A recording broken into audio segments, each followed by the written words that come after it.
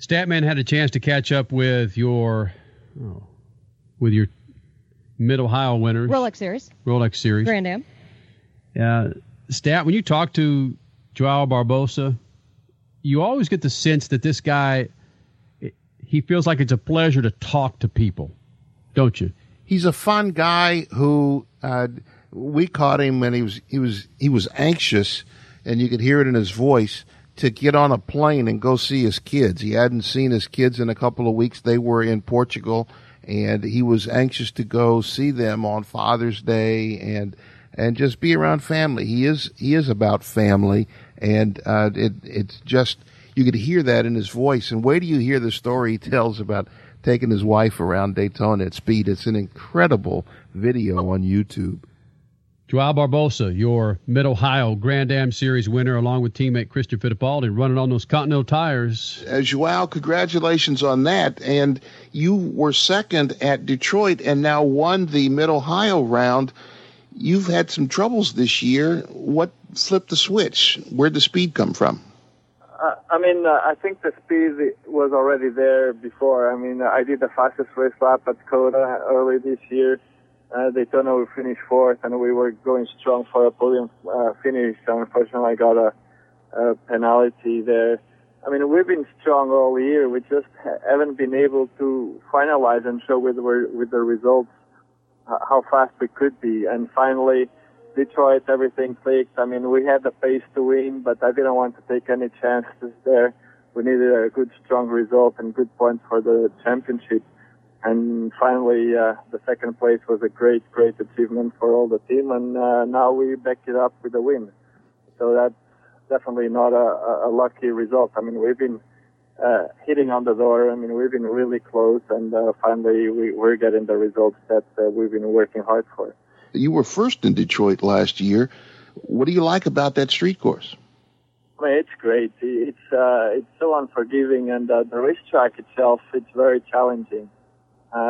Racing between walls, it's always a big challenge. There's no mistakes allowed there, but it's just an awesome feeling, and it's so different because you cannot test there. Once you get there, you have to do your best, and luckily I can adapt pretty quickly. And obviously the Corvette was running so strong. The Action Express Racing, they did a great job, and we have a very, very competitive car there. So.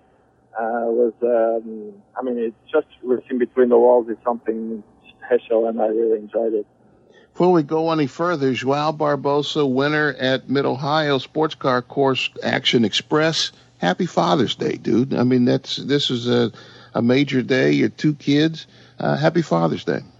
Thank you. My two kids, I'm on my way to meet them. They're spending the summer vacation in Portugal, and I'm on my way there, and I can't wait to see them. They've been there for the last 2 weeks, and I really miss them, and look forward to see them. That's one thing that whenever you think of Joao, at least whenever I think of Joao Barbosa, a couple things come to mind. One is a YouTube video where you took your wife around Daytona and she was screaming. Did all that ever get worked out? Did she ever forgive you for doing that to her? Yeah, she was fine after a couple of days. She had some nightmares that night, but after that, she was great. We've been together for a long time, and she never had a chance to ride with me on the race car. And actually, it was a little bit her fault because she asked me to go. So I put everything together, and she was able to do a few laps. She probably regretted afterwards, but she said she's glad she did it, but she won't do it again. I was trying to make her do like a part 2 of that movie, but she's not going for it.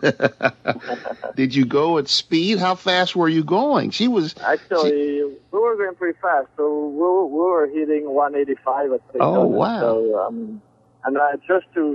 I was driving obviously very careful, but I want her to get a good feel for what the wall is in Daytona. So on the high banks, I was going really high, close to the wall, so she could see the wall a little bit, and she didn't enjoy that. I can imagine people that aren't used to that kind of speed and walls and things right next to you. I can imagine the reaction. Who the heck knows? I've driven at speed, but not 185 or 200, and I've been close to walls at Fontana. But who the heck knows? I mean, I encourage anybody to take the time to go to YouTube and see this video. It's a lot of fun, and you could tell that this wasn't something that she made up. She was completely, to say terrified. I mean, you almost had to calm her down at one point because it was kind of dangerous to have arms flailing in the car.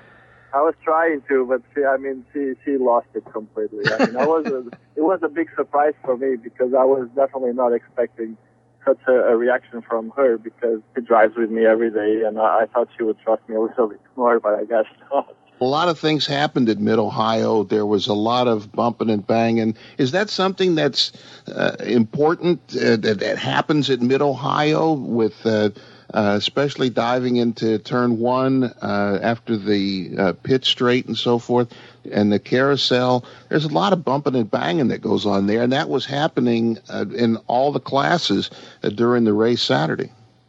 I mean, Mid-Ohio, it's a great track to drive. All the elevation changes, it's really technical, but it's so hard to pass. And all the passes have to be a little muscle. Nobody's going to give you away the ideal line, and you all really have to fight for your position there. And it makes great racing. It makes very close racing. Sometimes it gets a little hectic, and you get probably a little too much contact. But I mean, Mid-Ohio, it just makes great racing, and if the drivers race clean, I'm sure the fans will have a great time because all the passes and road racing, there's always a little bit of rubbing, and they say rubbing is racing, so that's what's happening there. Joao Barbosa threw a little NASCAR stuff on me there, rubbing his racing. Even though you've been a two-time winner at the Rolex 24, you've won at the Spa, the 1,000-kilometer at Spa, and you've got some experience at Le Mans, I found, with Pescarolo Racing.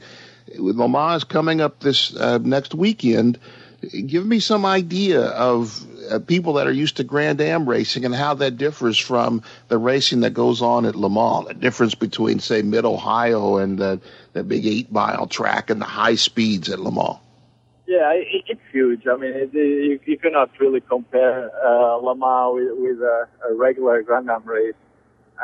It's one of the biggest races in the world for sure. Yeah. I mean, it's tons of people, drivers from all over the world. I mean, it's one race that everybody wants to go there, at least to experience a great racetrack that you can only race there once a year. It's not open regularly because you use the streets of Le Mans. So it's just a major endurance event. It's definitely one of the biggest races in the world, and I've been very lucky to participate, I think, 7 or 8 times already. And it's just a great event. Unfortunately, this year I could not put a deal together to race, but I'm definitely hoping to go back one day. Joao Barbosa with Statman on Speed Freaks. And Statman, he's getting set for the 24 hours at Le Mans. Does he have a chance? No, he's not going to be in the race this year. In fact, I was kidding him. Oh, okay. I said, are you going to go to the race? And while I was saying that, I said, he hadn't seen his kids for 2 weeks. You think he's going to fly to Portugal, say hi? I'll see you. I'm going to a car race. He said, no, he's going to stick around. When you see what this guy can do and running with a guy with Christian Fittipaldi, when I saw that they won, this is their first win for this year, right? Yeah, their first win this year. Right. They were second at Detroit, yeah. We talked about this with IndyCar winners, how there's these first-time IndyCar winners all this year in the series, other than Ryan Hunter-Reay, or was that Crasher? Ryan Hunter-Reay has 2 wins on the year, as does Hinchcliffe. It's just good to see. It's finally good to see someone other than freaking Ganassi. Right, the parity in so many motorsports this year. We just had John Force on last hour, and he's the 7th funny car winner. So, yeah, it's great to see parity. Again, I'm going to go on my tangent. in all forms of racing except NASCAR. Statman, why are we seeing parity finally in sports car racing? I don't know. It's after so many years of championships. I think they won 3 in a row with Scott Pruitt and Mimo Rojas, the Chip Ganassi Racing. They've had problems. They were knocked into the wall at Detroit. Their car broke down. They had problems, the wrong pit stops at the wrong time at Mid-Ohio.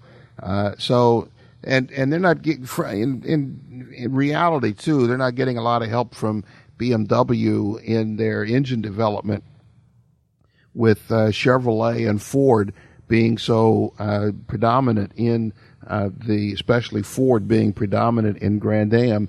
They're not getting any help from BMW. So they've got to, at some point, after you win 3 consecutive championships, it's time to take a breath and let somebody else do it. You know, it's like musical chairs. You know, the music stopped and they were out without a chair this year, so they've got to wait till the music starts again.